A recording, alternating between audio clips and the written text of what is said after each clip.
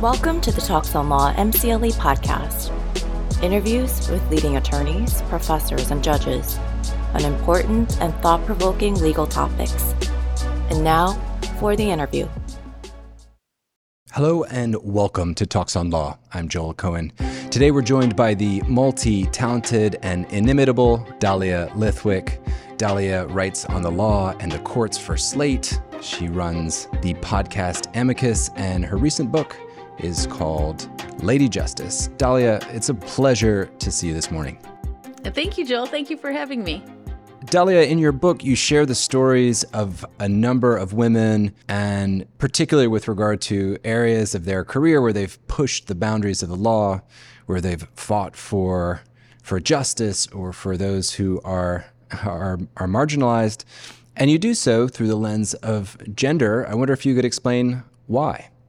I certainly quipped at a dinner party last night that if I had written about like 9 men who had saved democracy, they would have written to say, my chapter was good, but it should have been a little longer.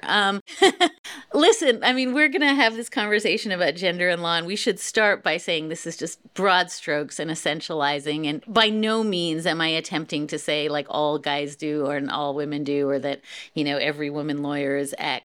One of the reasons I wanted to talk about a bunch of them was, and then I'll stop, but like I cut my teeth covering the era where both Justice Ginsburg and Sandra Day O'Connor were the only 2 women on the court. And I spent an immense amount of time in my early career trying to figure out if there were commonalities or any places where these women who were really polar opposites in every single way came together. And overwhelmingly, what I came to feel as I covered them was that they were more similar than different, but that the story of the 2 of them was always the most interesting story. Actually, I'd love to explore that with you a little bit. But first, I wanted to note, you mention in your book that perhaps if it wasn't for Sandra Day O'Connor, you wouldn't have gone to law school. I think that's true of a lot of us. I think that I was on the fence about whether or not I wanted to go. And I think seeing a woman elevated to the court and seeing that there's a path there for me and people who look like me, for certain made me feel more comfortable. And I remember at Sonia Sotomayor's confirmation hearings, there was lines around the block of young Latina women who would just wait so that they could have, 5 minutes to sit in the back of the chamber and then move along. And Justice Ketanji Brown Jackson said the same thing, about her hearing. I just think you need to be able to see people like you in power before you could imagine yourself there. And that was certainly the case for me. If we can, I'd love to jump back in and get a little insight from what you learned in your study of the court. What were you expecting, and then what did you discover? Almost immediately on arrival at the court, I started doing a sort of little micro study of how these 2 women approached law and whether I could derive from that some principle of, this is how women do jurisprudence. And it turned out there was some academic study. When O'Connor first came onto the court, there were some really thoughtful, principally women, legal scholars who were trying to assess whether she had a sort of uniquely womanly, gendered, approach to the law. And first of all, O'Connor hated those studies. I mean, she really bitterly resented it. And, she famously said, a wise old man and a wise old woman will come to the same conclusion. But I think that by the time I was covering the court and there was an N of 2 instead of 1, most of those studies had kind of exploded because they were so different. Ginsburg is so crisp. She was so rule-oriented. She was Scalia-like in her sort of bright line tests and doctrine.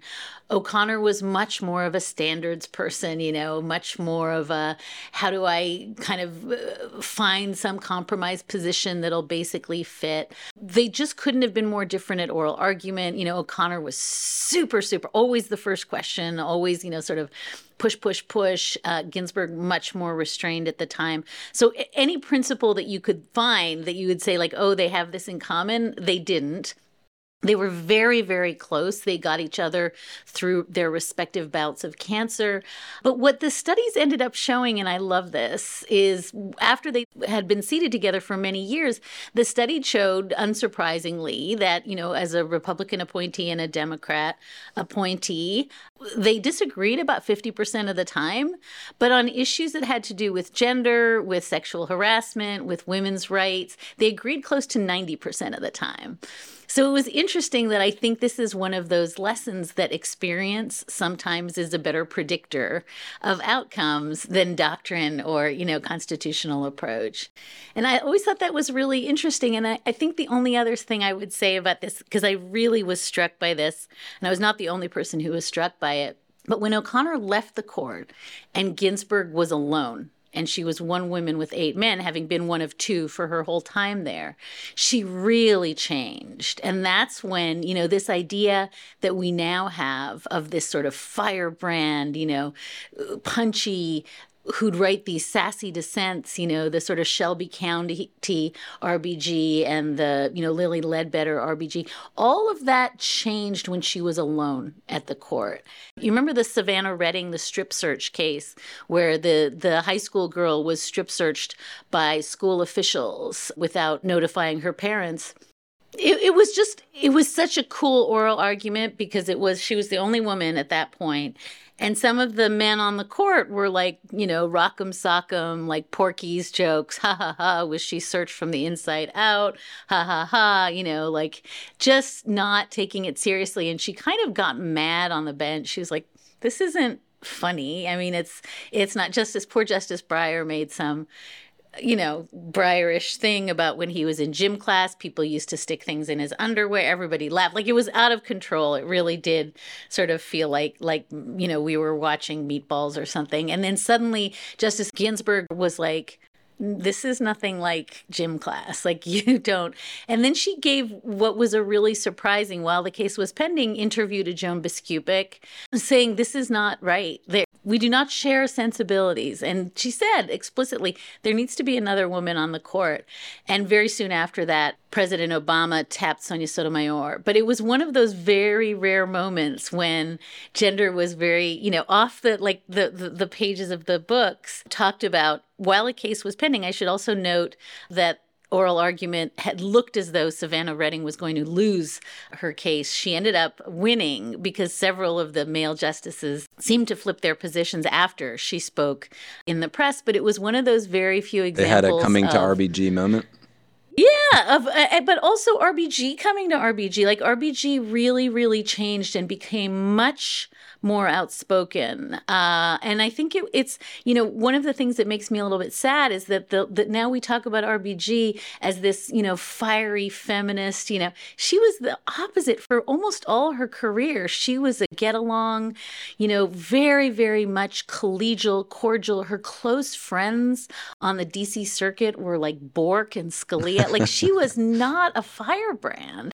And she changed really toward the end of her career on the court for all these interesting reasons.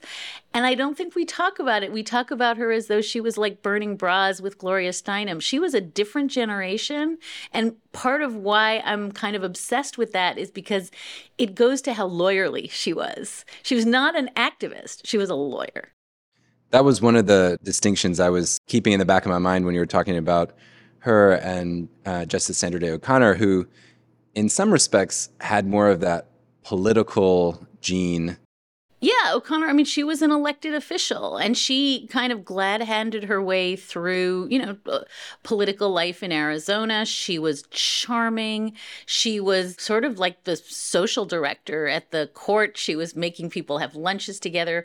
Her clerk, she was bringing in crock pots of food. Like she really was, for a feminist icon, like kind of also Betty Crocker, and very, very kind of caretaking and very savvy. And Ginsburg was savvy in a really different way. She was savvy insofar as the ways that she framed and brought cases, the way she handled constitutional doctrine, the way she kind of changed the world, thinking about the 14th Amendment.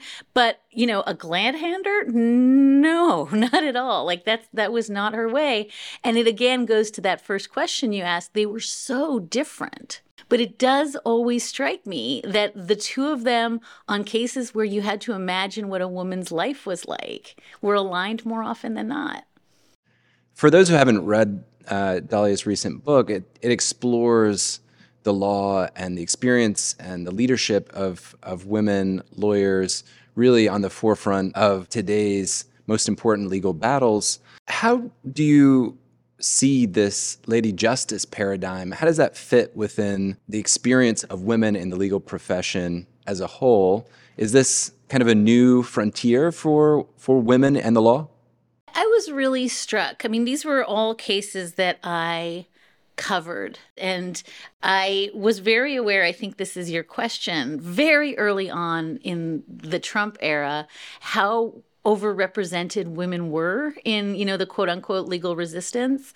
And I think I even said, the first 4 out of the 5 injunctions that enjoined the travel ban in the first 48 hours, women judges. So I just sort of mostly had somewhere in the back of my head this sense that, well, good, we've reached parity in law school. Women are all over, the federal bench, all over law firms. We're everywhere.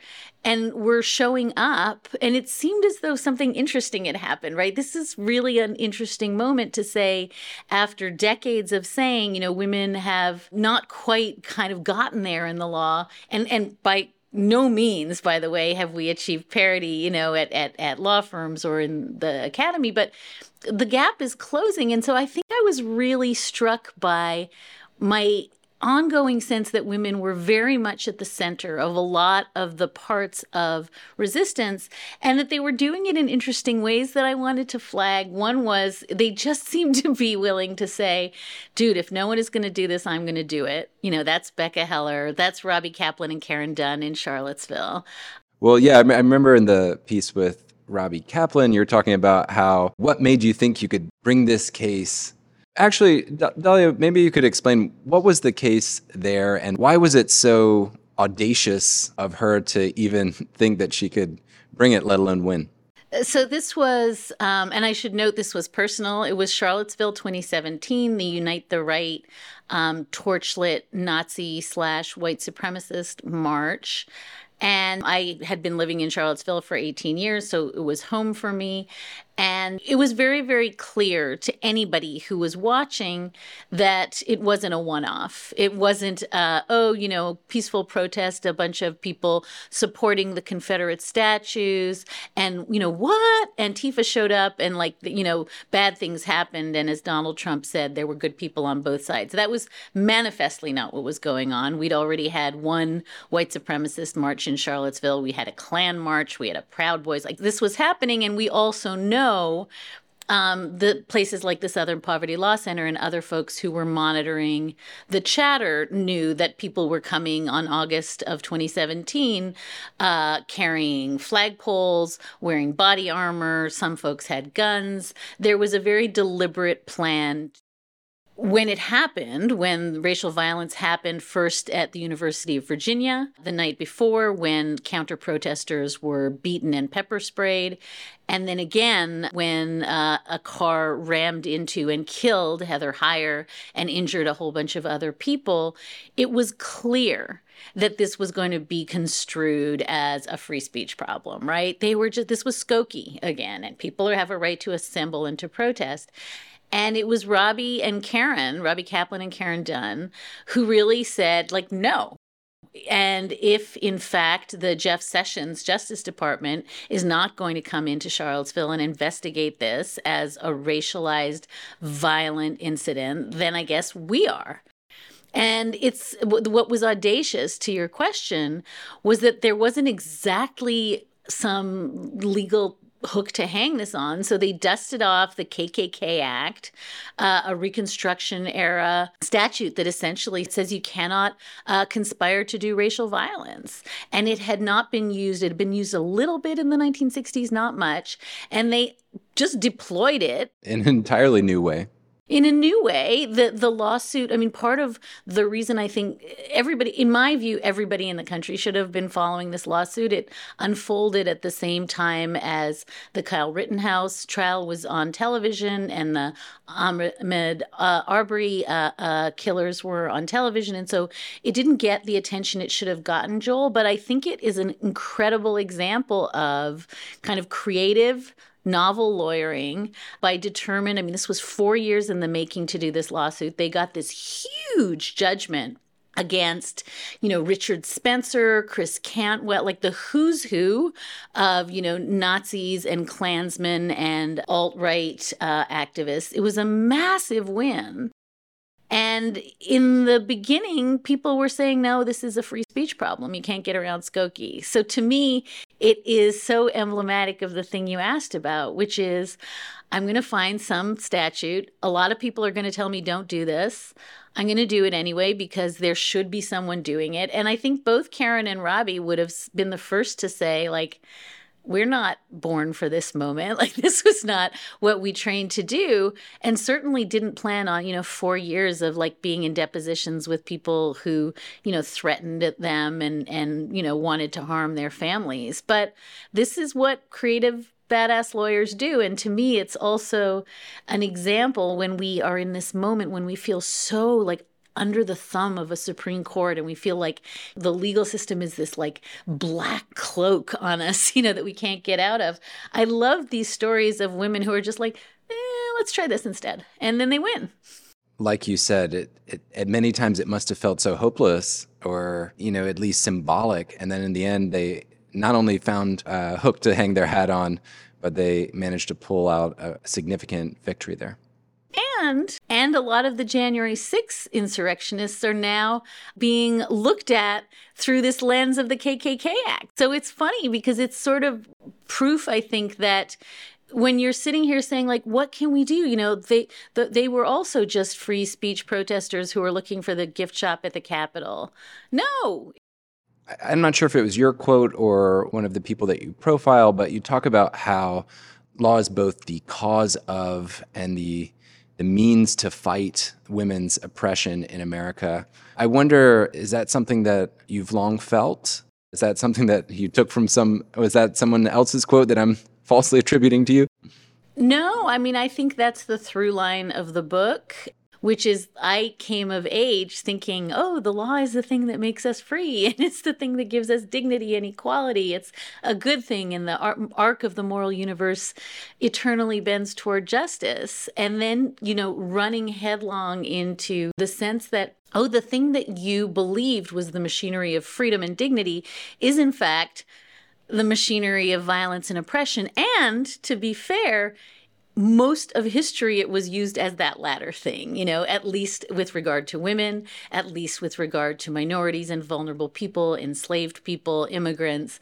And so I think that what you're tracing is very much a feeling that I have had increasingly in the last few years, which is, oh, there's a reason there's a malapportioned Senate. There's a reason that the Electoral Count Act is so wildly distortive of the popular will. There's a reason that when the Supreme Court blesses partisan gerrymandering, it becomes harder and harder and harder for, one person, one vote to be effectuated. And that's because that's exactly what the system was designed to do, And so in some sense, all of these minoritarian imperatives that we're living with in the sort of general democratic system are really, for me, brought home when Samuel Alito writes in Dobbs, ladies, if you don't like it, like, sorry you weren't in the 14th Amendment, and sorry you weren't there to write it or ratify it or vote on it or think about it. Just sucks to be you, ladies, but if you don't like it, vote, right? And I'm paraphrasing there, listeners. But then that's the same majority of the Supreme Court that is blessing voter suppression, blessing gerrymandering, blessing unlimited dark money in the electoral system. So I just think there's something fatuous in the extreme from the court to say, it's not our fault the system was designed this way, change the system, as they're making it ever harder to change the system. Does that make sense what I just said? I may have said that in a slightly caffeinated fashion. Maybe I'll say it this way, Joel. When SB 8 was, with the stroke of a pen, on the shadow docket a year ago, approved by the Supreme Court, and a lot of us were saying, like, what now? The court just made it impossible for 10% of potentially childbearing population in the United States to have an abortion. For those who may not remember the acronym or weren't following, am I right, Dahlia, that this was a Texas law that made it impossible or gave everyone a cause of action to sue if they were involved in any way in an abortion?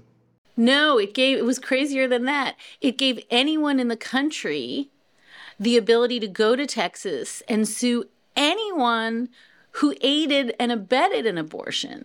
So it could be the Uber driver, it could be the pastor who counseled somebody to have an abortion, and you could collect a bounty. That's why it was being called the bounty bill and the vigilante bill. And it was, I mean, in the weeds a bit, but it was constructed that way so that the state of Texas, no state official was enforcing it, right? There was nobody to sue because there was no state action, because all they were doing is say, like, come on from Wyoming and you bring a civil suit. And the Supreme Court said, that's fine, cool. So nothing to do because there's nobody to sue. Nothing to do here because you don't have standing. Yeah. But the egregious part wasn't just that the bill was crafted to evade judicial review. It was that the court on the shadow docket in the middle of the night in 3 sentences said, yeah, this is cool. And didn't explain, just said, this raises novel questions, so we're out, and allowed it to go into effect. And immediately, clinics in Texas stopped providing services. I have to admit, I only learned about the shadow docket from reading your pieces and listening to your podcast. Dahlia, what is this shadow docket, and why has it become so relevant of late? So the term was coined by Professor Will Baude, who is not, by the way, a flaming liberal. I think Stephen Vladeck is the person who has now taken responsibility. Professor Stephen Vladeck has taken responsibility for really clocking what it is, and he's got an amazing book coming out.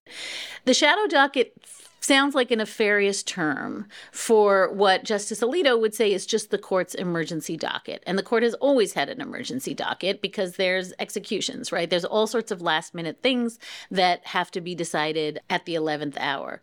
The term the shadow docket is in reference to the growing number of cases that are not emergencies that are hustled onto that docket as a way to avoid little things like briefing and oral arguments and meaningful, written opinions.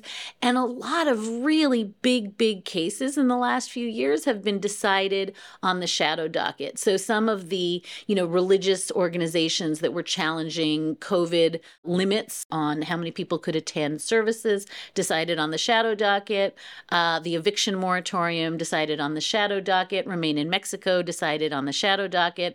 SB 8, this Texas vigilante bill, decided on the shadow docket. How does something get on the shadow docket? Does it require... It's just the posture. It's just brought as a sort of emergency. This needs to be decided right now. I should note that the Trump administration was very, very adept at kind of constructing, this is an emergency. We have to bypass all the intermediate steps and get it before the court as an emergency. And in fairness, some of these things really are emergencies, but when they are not fully litigated, when there's no record, when there's nothing that judges who are supposed to apply this as doctrine. I mean, one of the things that was really alarming about the COVID cases was that the instruction on the next COVID case would be like, well, why don't you just reference our last shadow docket order? Oh, except it's 3 lines. And so judges had no idea how to even apply the reasoning, which is the one thing the Supreme Court's supposed to be doing.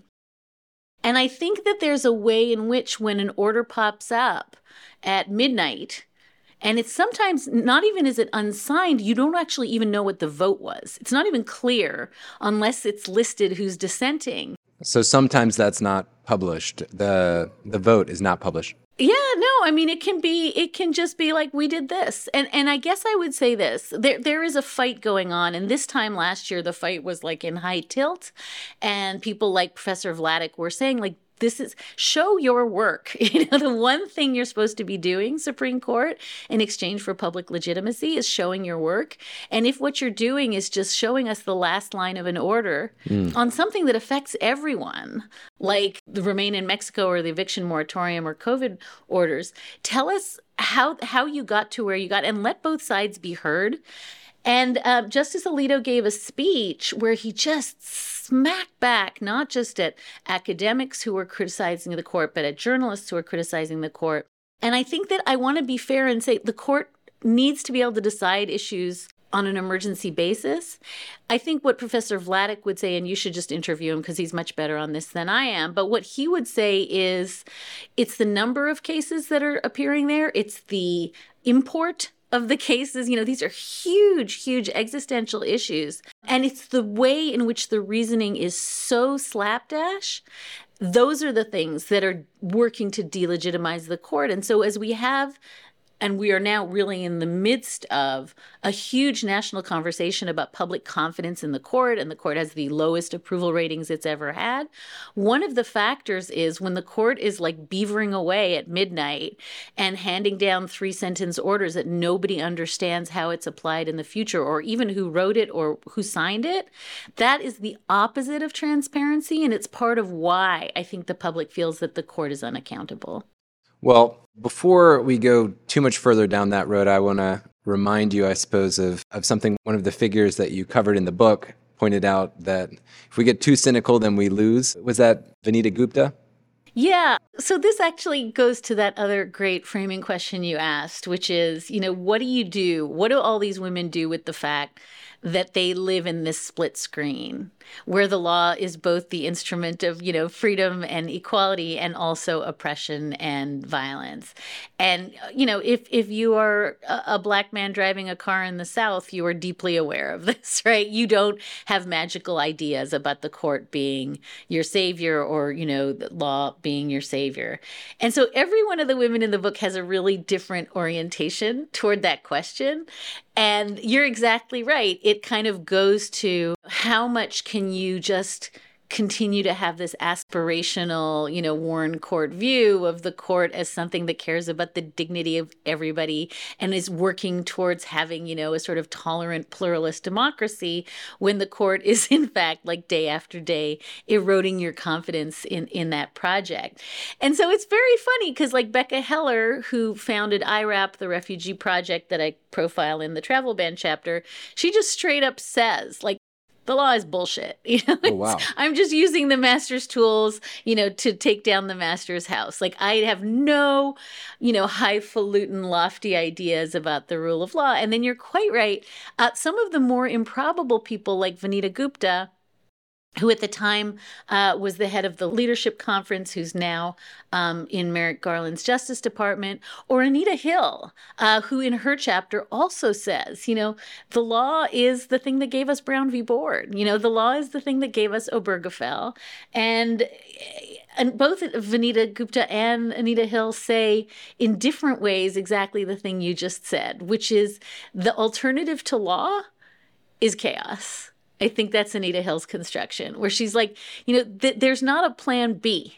If you lose confidence in the rule of law or you stop fighting for the rule of law, what rushes in is power and violence. And that never redounds to the benefit of women and minorities. And you can really tell that this is the thing I'm struggling with. And so it's one of the reasons I map it out in this sort of, stringboard of the book and watch all these women grapple with it. Is this the thing that I'm grappling with post-Dobbs? Is what do you do when you basically, I've been sort of in love with the law and the Constitution for my whole professional life. But I feel as though not only has it let me down, but I think I'm now like staring down the barrel of, women bleeding out in emergency rooms and going septic because a doctor can't treat them for, an emergency D&C. So I think a lot of the women are giving voice to versions of what a lot of people are feeling about the court, a lot of constitutional law professors. And so I think that sense that you're both losing faith in this this whole project, but also that that's the time to keep the faith is really, really shot through in the book. And it's also what I'm sitting in right now, that I as I said to you before, I am almost certain the 2024 election is going to get decided by the Supreme Court. And that terrifies me, in much the same way that it terrified me that the 2020 election almost got decided by the Supreme Court. Legal action post-presidential election that will need to be determined by the High Court? I think it is by the slimmest of chance factors that 2020 didn't go to the court. I think that this Moore v. Harper case that the court is hearing, this independent state legislature doctrine case that's going before the court. That's in North Carolina. What's the Moore v. Harper case? Yeah, that's the North Carolina case that is essentially contending. It's about a North Carolina gerrymander, but the legislature of North Carolina is taking the position that somehow, under the Elections Clause and the Electors Clause of the Constitution, state legislatures have plenary, unreviewable power to set elections, and that they cannot be reviewed by state Supreme Courts. And you're laughing because it's kind of a crackpot idea, and it's got no real purchase in, the founding documents, in centuries of history. A lot of this is rooted in a Justice Rehnquist opinion from Bush v. Gore that only got 3 votes. But already we've got 4 justices at the U.S. Supreme Court that in different cases have signaled some interest in this doctrine. And I think it's just really, I'm making it sound weedy, but the fact is the consequences would be immense. This is, like so many of the topics that you cover, so technical that for many it's next story, but the implications would be massive. The implications are massive. If I can flack my podcast with Mike Ludig about this a few weeks ago, I think he did. And Mike Ludig, he was so clear, right? This is a person who almost got John Roberts' seat at the Supreme Court, a stalwart in the conservative legal movement who's come out so opposed to this idea of the, independent state legislature having plenary unreviewable power. And he was really good at explaining what the consequences would be. But I think it's just one of those many, many things that seems so technical and arcane that it's like, I'm just going to pay attention to, the affirmative action case. But this is huge because it could have absolutely ground-shifting implications. And if people need to hang on to one sentence, I would say this notion that state legislatures could just set aside, the popular will and do what they want is kind of the idea that John Eastman was pushing in 2020, right? When they were calling around to Georgia and saying doesn't matter what. Appoint your own electors. Yeah. So it's hugely consequential, and it's going to be argued in December. And I guess I just use it as an example of why, again, I'm sort of bristle when it's this is just partisan. You just don't this outcome because the Republicans are going to win this. This is horrible power in the hands of any legislature.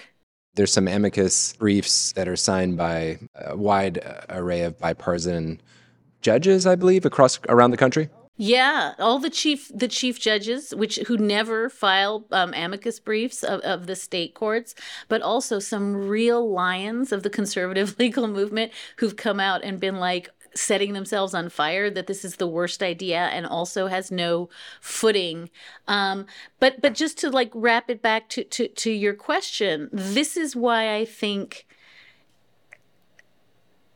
we can't say this is a left-right problem. This is a democracy problem. This is a structural democracy problem. And if you were to say, oh, no, checks and balances don't matter, the framers intended for state legislatures to be all-powerful, nothing that the state courts could do about it. It sows the seeds for such mayhem going forward. And I need to believe, as I said, that if future elections have to be decided by the Supreme Court, that court is abiding by law, and triangulating by actual law. And that B, we're not fighting this out on the streets. Like, this is not something that goes well when you do like ninja battles. And so I just really feel like when Justice Alito gets angry, I'm sorry I keep raising his name, he's so in my head right now, but when he gets angry at people undermining confidence in the court, my own sense is like, no, this is a complete self-own. Like, you are undermining confidence in the court and then blaming the messengers. And I and so many of the women in the book who have been at the like sharp end of court decisions for years are the ones who are actually fighting for a court that, you know, by abiding by its own ethics rules, by behaving in a manner that befits, you know, lifetime tenured Article 3 judges, fighting for the court. And so it's not fair to say that people who are criticizing the present court just don't like the outcomes. It's that I think we really, really need to have a public that has confidence in the court, because the plan B is the army. Is it out of line to take that plan B and segue into Dobbs? Sure. Never out of line. There's no lines. Well, you talk about the Dobbs decision. You've a number of articles about the Dobbs decision. I guess, first off, maybe we can recenter it on the role of women. How, you know, what role did you see women playing in this case? And, you know, obviously women are those that are affected, but in the legal aspect of it. I mean, for one thing, it was very interesting to have a case that was ultimately decided on a Supreme Court that had more women on it than we've, you know, ever had in history. Like, that's powerful and it's interesting. It's also interesting that one of the people who was in the majority was a woman, which, you know, again, means you really cannot essentialize.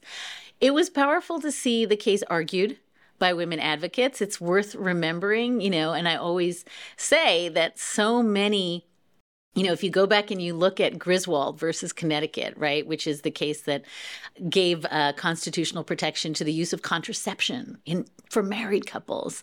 It seems so antiquated. It's a hilarious oral argument. I commend it to people just for the comedy value, because the anxiety among the justices and the advocates, they're all like, oh, don't name the thing that we're regulating. Don't want to talk about the devices. Too weird, you know. And I sort of joked that if you have all these men talking about contraception and they're too afraid to name things, maybe they shouldn't be regulating it. And so there is some, at least, satisfaction in having women's voices in the conversation, having this litigated by women. But I will say, to me, in addition to, you know, Justice Alito's claim that, well, I can't find the word abortion anywhere in, you know, the founding documents, so there's no interest here, was so structurally reading out of women, you know, and the ways in which they had no vote, they had no voice, they were not part of framing, you know, these foundational ideas of privacy and dignity. But more urgently, there were amazing briefs in this case. I mean, we have come a long way since Roe. We have come a long way even since Casey. And so the Economist's briefs in this case that talk about, you know, the impacts on women trying to kind of lift themselves out of poverty, of having unwanted children. The medical briefs in this case are astonishing, you know, about the impacts on women's life and health and maternal and infant mortality when you are forced to, you know, have children. There is so much data that we didn't even have in Casey. Irrelevant to the majority, you know, irrelevant, utterly invisible. And the dissent in Dobbs, in that sense, is such a cri de coeur in two ways. One, this idea that, like, how is it that you have just papered over the lived lives of half the populace? Like, you're not even interested in how this impacts people. And just the real pain that people are going to be hurt and harmed because the majority doesn't take into account all of the data that they're not interested in. And that's one of the ways that I think women are invisible to the majority. But, you know, the other thing that is really interesting in the Dobbs dissent is, you know, deep sense that like Casey actually was done to protect the court. Casey wasn't done to protect women and abortion. Casey, what that plurality opinion in Casey was a bunch of people coming together to protect the integrity and regard for the court as an institution. And the fact that that had no interest, holds no interest for the majority, was almost the thing that they were saddest about. That's the real heartbreak, is you're sitting here and you're taking potshots at, Republican justices in Casey who are trying to hold up the idea of stare decisis and a court that keeps its promises, and that if there's a reliance interest present here, we're going to figure it out. Irrelevant. And I think that for me, this takes us back to the midterms where, the data that we are seeing, every single state where abortion came up in a ballot initiative broke for abortion. Every single one, 5 states. We saw what happened in Kansas. Michigan is now codifying not just Roe, but birth control. Well, Justice Alito might say, well, maybe that's the outcome that was needed. And, our role is to interpret the Constitution. And if the popular will is there, then it'll go that direction. Yeah, to which my answer is thank you for blessing gerrymandering in states that make it impossible for voters to effectuate their will. Gerrymandering is one I don't even understand how there's a credible argument there. Well, I just think, again, it is so disingenuous to say, go sort this out at the ballot box if you're making access to the ballot box ever more difficult, particularly after, Brnovich, and particularly we're going to see this in the Alabama gerrymandering case, Merrill. If you're making it impossible for women and people of color who really do have a dog in this fight to vote, please don't tell us to sort it out at the ballot box. It's really insulting. Maybe the very last thing I'll say about Dobbs is this. People are going to be harmed. We are already seeing, horrific story, the 10-year-old in Ohio who couldn't get an abortion after rape and incest. And it seems to me, I just put this under the classification of self-own, that it would not have been a hardship for that opinion to have been written with some solicitude for the actual impacts on actual people, for the actual suffering and hardship that was going to come about. A quick pause for those attorneys listening for Seeley credit. The code for this interview is 2291. Again, that's 2291. And now back to the interview. Dahlia, I know that I have limited of your time. I'd love to go back to the role of women in the profession. You say that women are particularly adept at the practice of law. What did you mean by that? I think what I'm trying to posit throughout the book, and maybe this goes back to our conversation about Justice Ginsburg, is that to be a really great lawyer, you don't have to have a big neck. You don't have to have bulging biceps, You have to just be smart and meticulous and careful and creative. And I think maybe what I would suggest is, I'm looking at these women, young women in the streets in Iran who are, putting their actual bodies on the street. I cannot even imagine. No, but it's astonishing. And by the way, they should be getting all of our attention. But what's more astonishing is they don't have the levers of law to protect them. Right? They are living under fiat by theocrats and male imperatives about how they live their lives.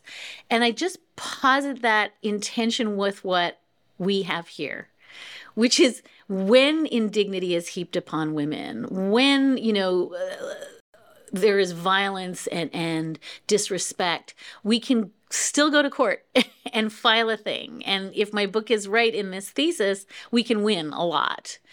And I want to just hold those two things as separate. We have the law.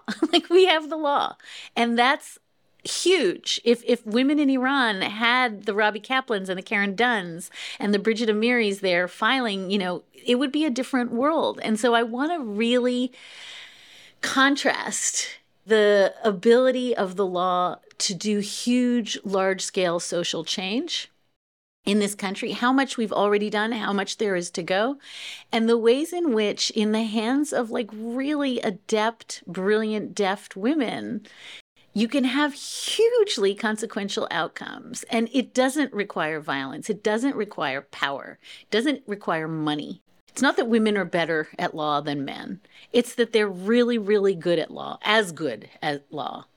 And what that means is that it's not, that these are things are not, as I said before, settled by street fighting. These things are settled as long as there are courts that function in a rational, fact-based search for truth and justice. And so that was the story that I think has to be lifted up right now, is that it's not brute power. It's not, police versus victims. It's something profoundly different from what women had 50 years ago and profoundly different from what women had 100 years ago. And I wanted to say, women feel that in their bones. They know that we have a muscle memory. Every woman I know can ask her grandmother, did you have a credit card in your own name? No. Did you have to hide your pregnancy, as Justice Ginsburg had to, because you'd get fired? Yeah. We remember that. And it sucks because I think we a little bit hit the snooze button and went to sleep on that, where that's never coming back. We're going to be okay. And so what I want to really lift up is the law can get us out of that in a way that standing on the streets can't necessarily do. Then we need to be like amassing power, not just behind, court cases, but also behind democracy itself. And there's a reason the last 3 chapters of the book are about gerrymandering and voting rights and vote suppression, because the law is not just construed, in my view, as winning lawsuits. It's winning democracy. It's making sure that votes are counted. It's making sure that gerrymandered states are not malapportioned. I mean, this is all stuff we can do, and it doesn't require power. It just requires like deep, deep focus. And so I guess that's my very roundabout answer to your question. It's not that women are better at it, but I think women are susceptible to what the loss of it could mean. It kind of strikes a chord with what you were saying at the top of our conversation about how Ruth Bader Ginsburg had to kind of step up and I don't know if it was chastise or remind her colleagues that you're thinking perhaps in a way that isn't inclusive of my experience or the millions of women out there. I love that. And I also am really reminded of when Justice Ginsburg died, everybody talked about as though it was like a party trick, that what she did was she would bring cases on behalf of men, right? Instead of women, like her early gender equality cases, she'd find like the guy who wanted to stay home and take care of his mother, or the guy who wanted, was the dependent spouse. Like and it was always, in my view, talked about as though it was this like cute party trick. Like, this is how I get these 3 male judges in the panel before me to understand gender discrimination, is that I'm going to have, a male plaintiff so they could imagine. And I always felt like when you hear her talk about what the real project for her was, it was so powerful. She just genuinely believed that the world would be a better place if men could stay at home and take care of kids. If a man whose mother was sick and dying could get the same benefits that a woman could get to stay home and take care. Her husband was the cook in her family. Like, she wasn't just fighting for women to be, better or equal or have more power than men. She believed in her bones that what she was fighting for was to free up men from the stereotypes that said you can't be a caregiver, you can't be the person who stays at home, you can't be the person who cooks. And it's so funny because I feel like we misapprehend that second piece of her project, that she really thought we'd all be like fuller, more like fully realized moral beings if we weren't put in boxes that constrained both of us. And so I really think like one of the things we don't credit her with quite enough is sort of freeing up not just women to be whatever they want, but also freeing up men to be whatever they want. And that her view of equality was not zero sum. Yeah.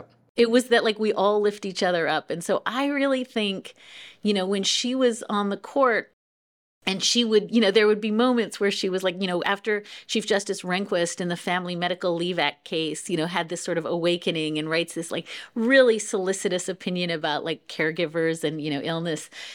She was so happy because she's like, he's like growing, he's starting to, maybe we could all be better, and nobody's taking anything away from you. Maybe we could all like level up. And so I just feel like one of the reasons, and maybe this is my slightly defensive, a lot of people are like, why did you write a book about women? Men are awesome too. And, they are, but like we've been writing books about male lawyers, for centuries. Books about male lawyers? Oh, okay, good. They just need to be a little longer.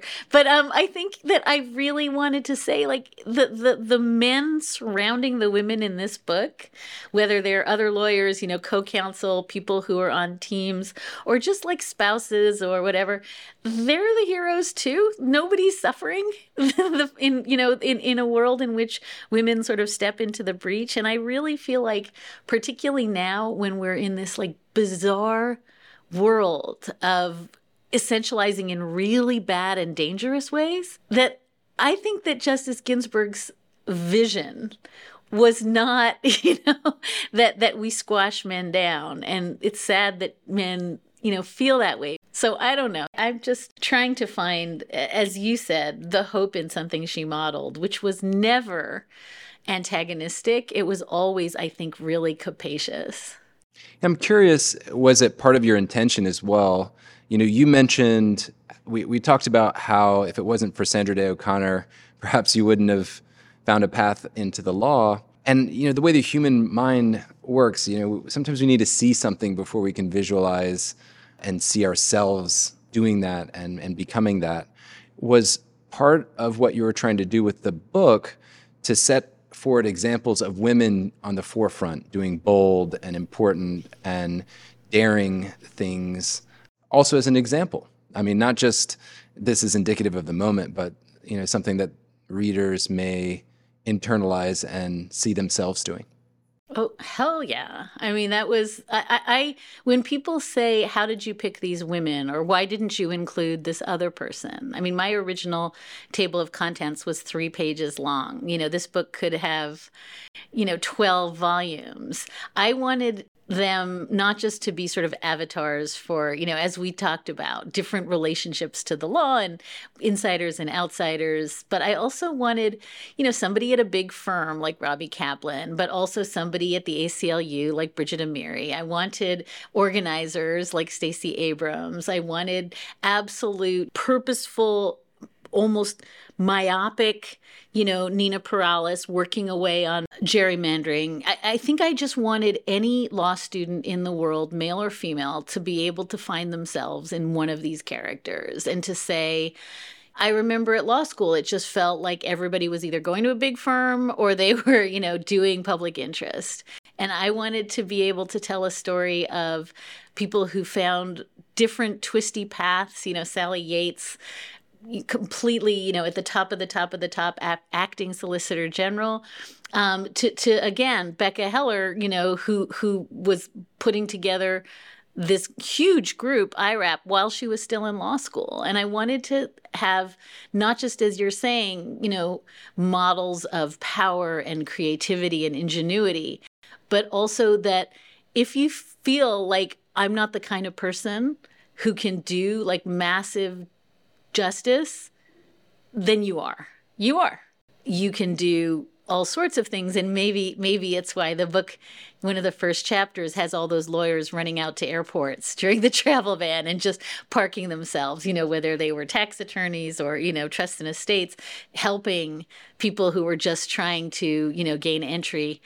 And holding up signs, in Pashto and in Arabic saying like, do you need a lawyer? I love that story because I love the chant outside SFO, these people chanting, let the lawyers in, let the lawyers in. And like for 1 second after like the ignominy of being the most hated profession in the world. I love that too. We had a moment. To just be the heroes, to have everybody say, look at what lawyers can do. And they did. And so I think that's the story, again, that was so central to my imagination here was to have everybody say, it doesn't matter what kind of lawyer I am, I could do amazing things for justice and for equality and for dignity.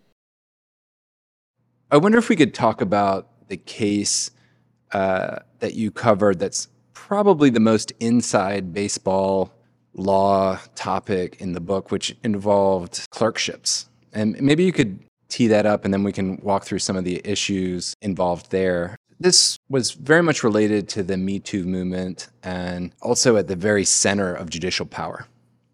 Yeah, and I think it's funny in a book about cases, this is not, in fact, a case. This was sort of an incident, and it was one of those weird stories where I was both reporting on it and actually kind of participating in it, which is never a comfortable, I think, situation for a journalist. But, you know, in the midst of everything else that was going on in the Donald Trump years, there was a big sort of Me Too scandal in the federal judiciary, involved Alex Kozinski, the former chief judge of the Ninth Circuit.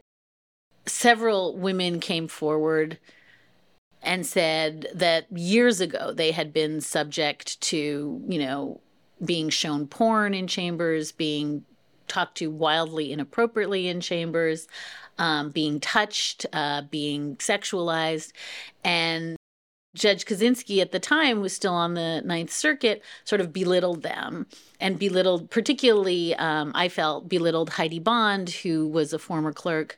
He just made light of the accusations. And at that point, after some anguish, I decided to write a piece for Slate at the time saying, look, I'd known about this for decades myself. Everybody knew about this. You know, judges knew about this.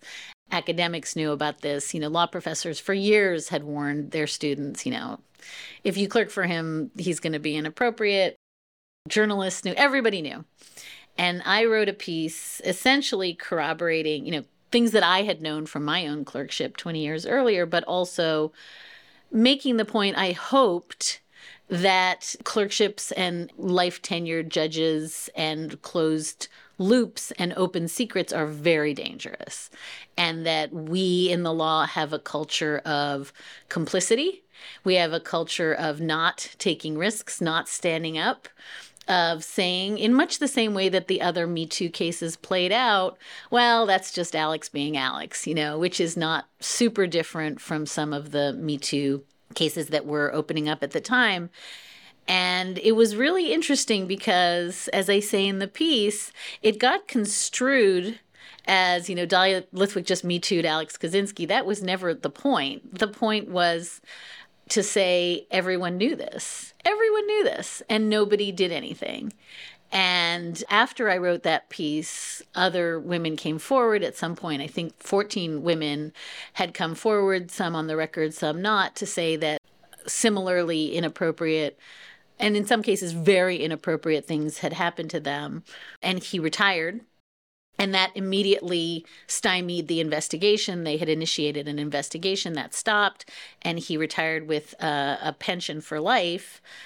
So I wanted it to be part of a conversation about, as you said, federal clerkships, power, people being told to tolerate absolutely anything in chambers and to keep it a secret because clerkships are the launch pad to future clerkships and clerking on the court and, you know, big signing bonuses.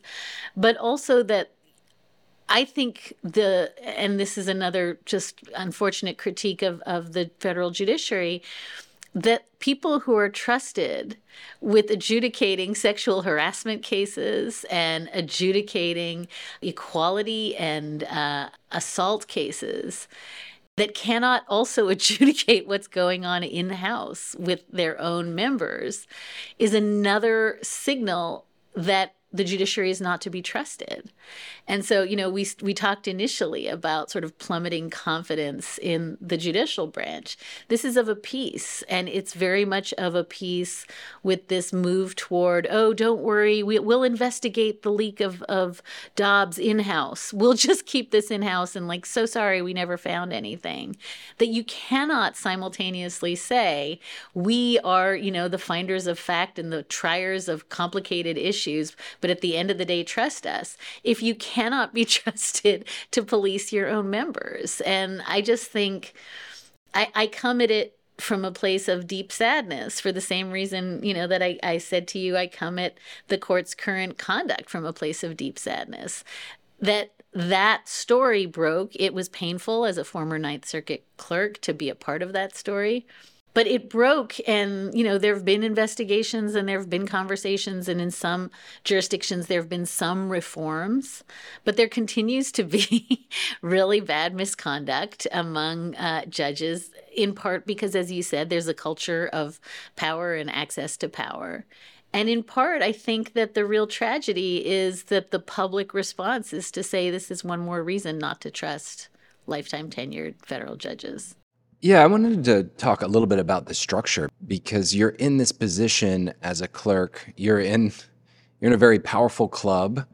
You're the person in a case like this, and I'll just use general language rather than specific, but if your judge is the person that you're having a problem with, and they're also your power source, you're in this internal conflict where any breach between you and that person hurts your career. And what they're doing is perhaps hurting you as as a person, and perhaps hurting your career. So you're stuck between some destruction and another kind of destruction. Right. And I think it goes to how hierarchical and stratified the profession is, right? There are very few professions where you figure out your first 5 minutes of your 1L year, which professors to suck up to, right? Which professors you have to befriend and get a job as a research assistant and take abuse from if they want to shell out abuse, because that's the person who will then feed you to the feeder judge, who then you have to then suck up to and take abuse from, and, in order to get to the next, right? I mean, it's insane. Very, very few professions are this stratified that everybody knows when they enter Yale Law School, just for instance, that these are the people. These are the professors you have to make nice with, because these are the judges that they will recommend you to, and those judges will vault you on to these other judges, and then you get a job in DC. And that construction of the facts is not fair, because most professors are great and most judges are great and most, feeder judges are great, but some are not. And when you have such a stratified system, and also, I think by definition, right or wrong, young law students really are kind of told to just suck it up and take whatever abuse is heaped on them, because everything is worth it. And that's just acculturated into how legal education has worked, right? For a long time, it's acculturated into law firm life, and it's a problem. Yeah, there's this trial by fire mythos or creed. Yeah, and it's not actually analogous to, young physicians who have to stay up all night and, take care of patients, because at least that's to some end. This is literally just to the end of sucking up to the right people. Like, there's no reason for, to be hazed like this.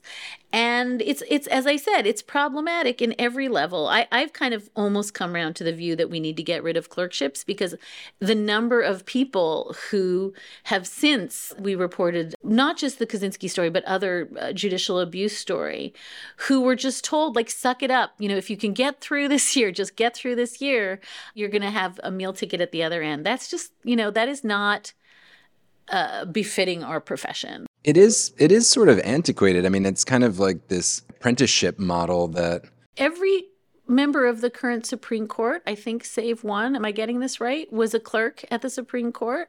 I mean, it's insane. It's insane. And it's not as though in your time clerking, you are developing much needed and useful skills to be an attorney. And by the way, it is not the case that the people who clerk at the United States Supreme Court or that the federal appeals courts are the smartest law students in the country. They're the people who knew the people. Is that an admission against interest?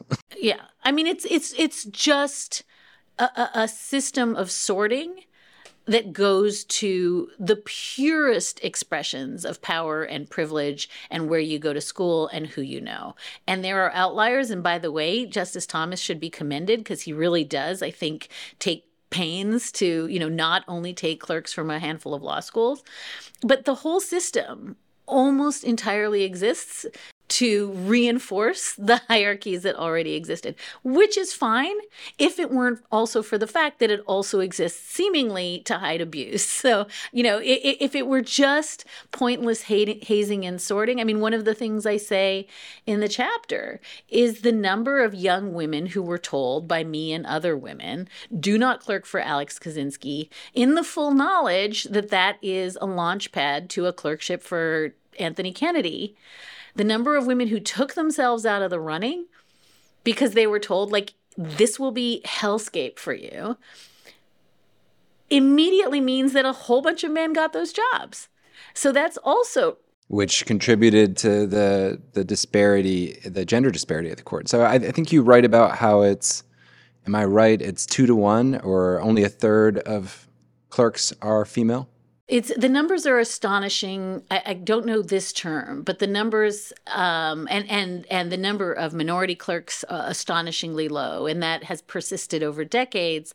I want to just point out this was a huge surprise. The Solicitor General, Elizabeth Prelager, arguing in the affirmative action case a few weeks ago, did the thing I could not believe she did, which is just talk about how few women oral advocates there are and how few women, even in the SG's office, are, arguing cases. And I was astonished because it was kind of it's exactly what we said about Justice Ginsburg in the Savannah Redding case. Like, in the moment, in a case that was only sort of orthogonally connected to the issue she was raising, essentially said, like, how are women going to see themselves arguing in front of the Supreme Court when there's only like a tiny fistful of women every year arguing in front of the Supreme Court? And to have the SG do that, it might have looked gratuitous to some people, but I think it was her effort to make the same point that all of these systems and hierarchies we have keep replicating themselves. Women are 50% of law school classes, and yet they're not arguing at court. If not more, right, Dahlia? I think yeah, tipping more female in the law schools. Yeah, and maybe just to sort of put the cherry on top, I guess this is a good time to note that Judge Alex Kozinski, who stepped down from the Ninth Circuit, who there was no investigation, just joined Team Donald Trump and filed a pleading in a Donald Trump case against Twitter in which he compared the former president to Galileo, a visionary of the law who, in disputing COVID and disputing the 2020 election, may still prove correct on both. But it's also kind of a little bit of a coda to the story, which is because that case was in no way resolved. There was no investigation. There was no findings of fact. There was no conclusion. This is a person who's going to argue in front of the Ninth Circuit that he used to be a member of, that maybe Donald Trump was right about the 2020 election being rigged. So. Oh, I had not heard that. Oh, it's quite a read. Galileo. Yeah, I know. I'm gonna give that a read and maybe brush up on my history in the process. Yeah. So in the case that we were talking about, when we were talking about clerkships, you mentioned what sounded like probably wise advice, or at least you were trying to make sure that these women or classmates or friends or mentees were at least going into something with their eyes open. And as a result, Dahlia, do you think maybe you might have shifted the number of women on the federal courts by 1 or 2? I'm sure I did. I think one of the things I learned after this story, after reporting it out and sort of becoming friends with some of the other women who had come forward, was the extent to which, 2 things. One, we centered law clerks in these stories. They were very much stories about how law clerks were harmed. And almost everybody who came forward was either a former clerk, for Judge Kozinski himself, or somebody who was clerking somewhere else on the Ninth Circuit. But these abusive personalities, the abuse falls hardest on court workers, on marshals, on cleaners, the people who did not get centered in this story. So first and foremost, the most powerful people. This is a little bit like the Weinstein story, right? You have to be so powerful to come forward that nobody was talking about, the secretaries. Nobody was talking about, staff attorneys who may not have had the ability to come forward. So that's the first thing. The other thing that was really interesting is that it turned out that all of the young women that I was advising, maybe you don't want to clerk for him. So you're right. There are certainly people who did not clerk for him because of me and probably didn't get Supreme Court clerkships because of me and because of a host of other law professors, male and female, who were saying the same things. A lot of the women who didn't get that informal advice were people of color. They weren't looped into So it, again, is a story about how networks reinforce themselves because the people who were the most vulnerable were not getting the most essential advice. And one of the things we have to think about going forward is that when we have these kind of open secrets, we forget that they're only open secrets for the most privileged people, and that a lot of law students who didn't have access to the informal sort of corridors of, hey, I'll just pick up the phone and call Dahlia Lithwick and find out the scoop here, are the ones who really were preyed upon the most. And so I think, again, it's part of I'm not sure what good clerkships are doing in the world, but if clerkships are serving to further harm the most marginalized members of law schools who actually are lucky enough to score one, but not lucky enough to know somebody to warn them away, then that is another self-reinforcing, I think, power, disparity and loop of violence we have to think about. So I really, when I wrote the piece and then that chapter in the book, I took a lot of personal responsibility because I felt like if I had come forward with what I knew 20 years earlier, maybe Heidi Bond, maybe Emily Murphy, maybe Leah Lippman would not have had to come forward years later. And a lot of, folks have given the feedback like, that's not right. Don't take that on yourself, that this is a systems problem. But my very point is this is a systems problem. Yeah. And it does no good at all when people write me emails and say, oh man, thank you for writing that about Judge Kaczynski. Let me tell you about what he did to me, but you can't publish it because that's how these things continue to replicate. I'm not advocating that people stay in the shadows, but I can certainly understand their instinct to want to not be known for that. Perhaps now I'm a noted litigator, or perhaps now I'm a partner at a big firm. Maybe I'd rather people not associate me with something where I was a victim, or perhaps powerless to stop someone who at the time was more powerful.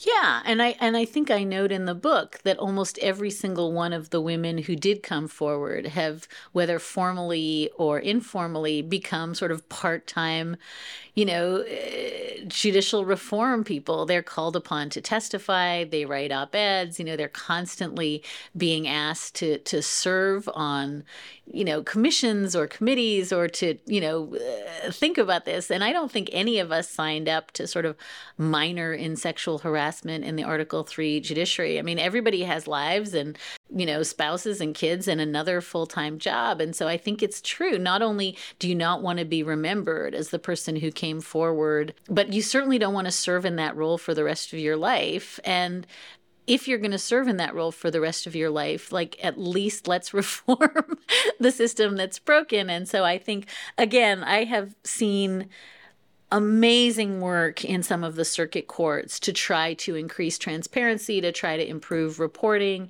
to create a culture of your clerkship is not a family, you don't have to keep secrets, really trying to convince at the highest levels judges themselves that if you see something happening in another chambers, do something. It is not okay to say, oh, that's just X being X. But at the same time, I have to say, I've heard federal judges say to me, I've solved this by never hiring a woman again. Yikes. So problem solved.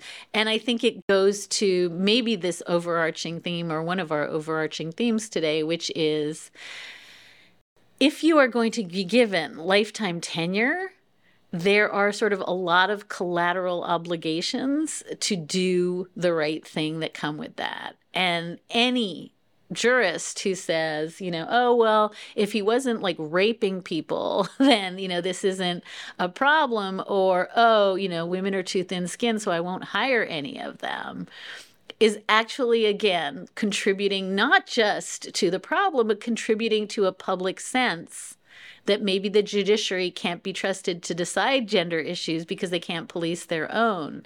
And that just breaks my heart because, as I said about the Supreme Court, these are not hard behaviors to learn. And these are not hard processes to put in place. And the judiciary should be at least as good as like Apple and Nike at policing, misconduct. That's a pretty low ceiling. And I just think that the idea that if we don't talk about this, if we don't report this, if we just shunt judges off into retirement and don't investigate, then the problem goes away, just ignores the fact that the public is very, very aware that, right or wrong, the federal judiciary, its only currency is our confidence in it.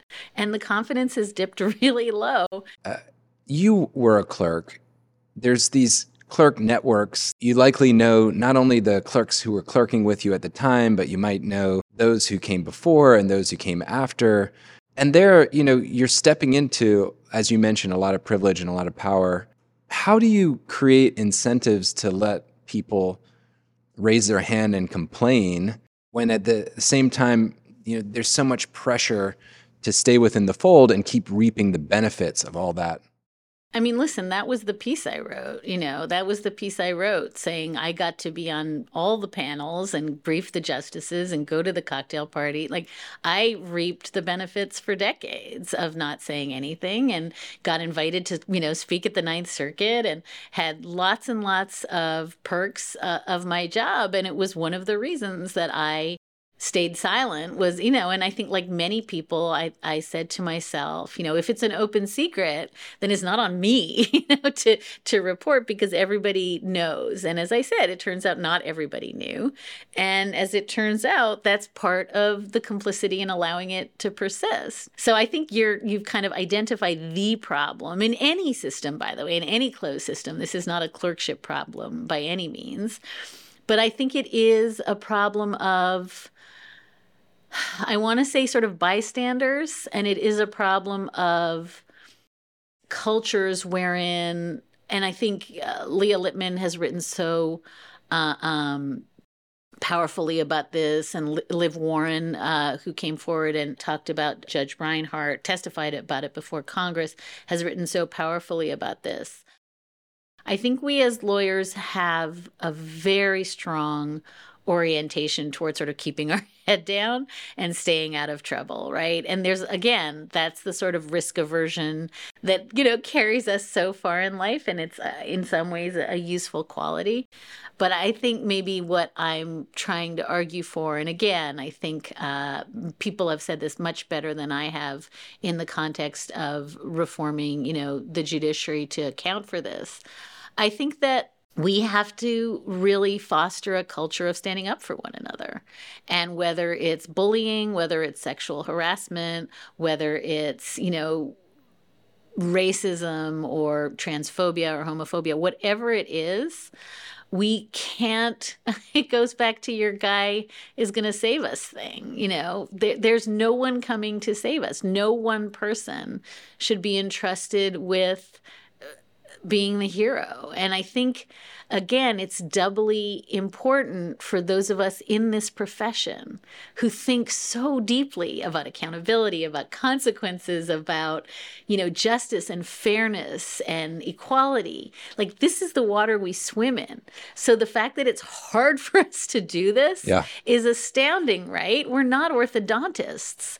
And so, all due respect to orthodontists, but I just think if we can't embody and perform and model what it is to step forward when injustice is happening in our workplaces, who is going to do it? And I just am trying to urge us into a culture of saying, if not me, then who?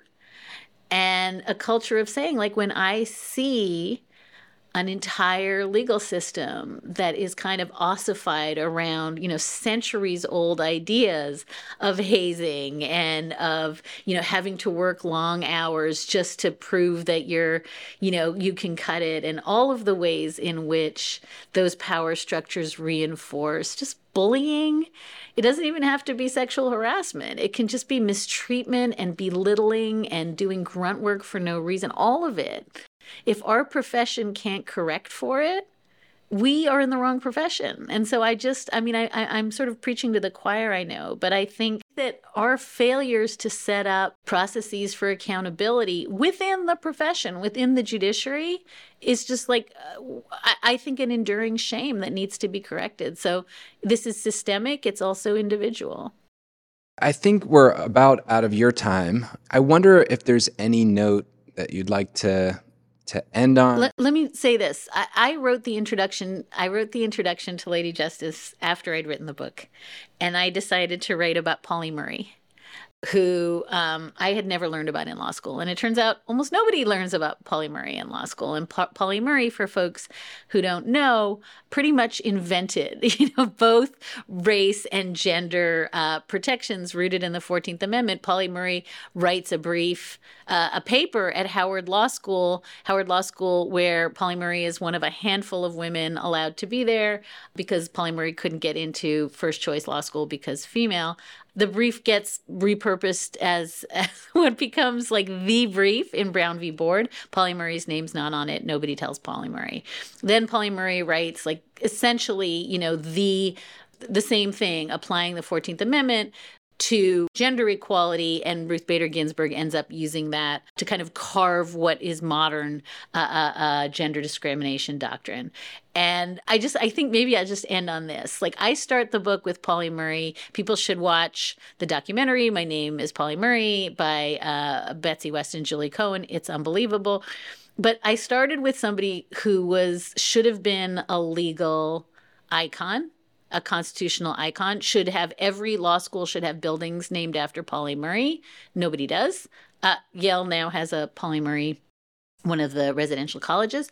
I wanted to start with somebody who did everything and got no credit, and who constitutional history seems to have just papered over. Although, I could talk about the billion other things Pauli Murray did for an hour.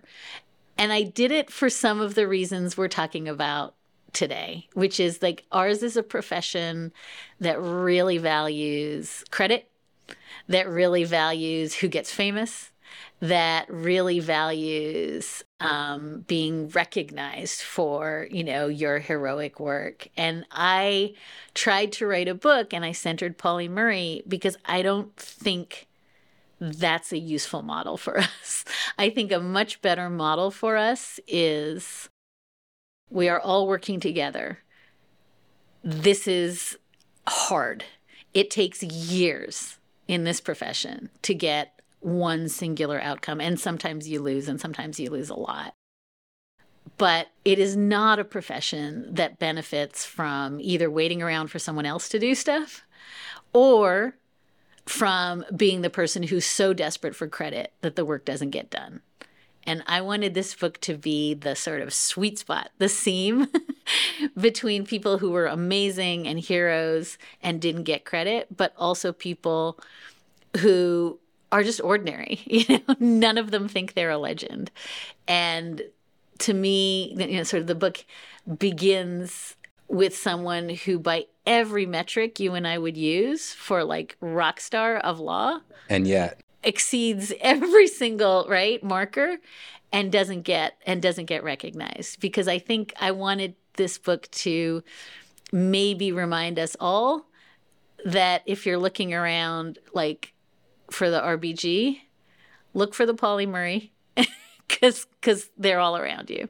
Well, Dahlia Lithwick writes on the law and the courts for Slate. Her podcast is Amicus, and her recent book is Lady Justice. Dahlia, such a pleasure talking to you and seeing your face. I'll be tuning in myself to your podcast in the near future. Thank you so much for having me. This was deep and kind of therapeutic, and also really, really capacious and expansive. So thank you. For more legal explainers and interviews with the titans of law, visit talksonlaw.com. If you're earning MCLE for this interview, you can enter your confirmation code at talksonlaw.com/podcast to get your certificate. Join us again soon for more cutting-edge interviews on the Talks on Law MCLE podcast.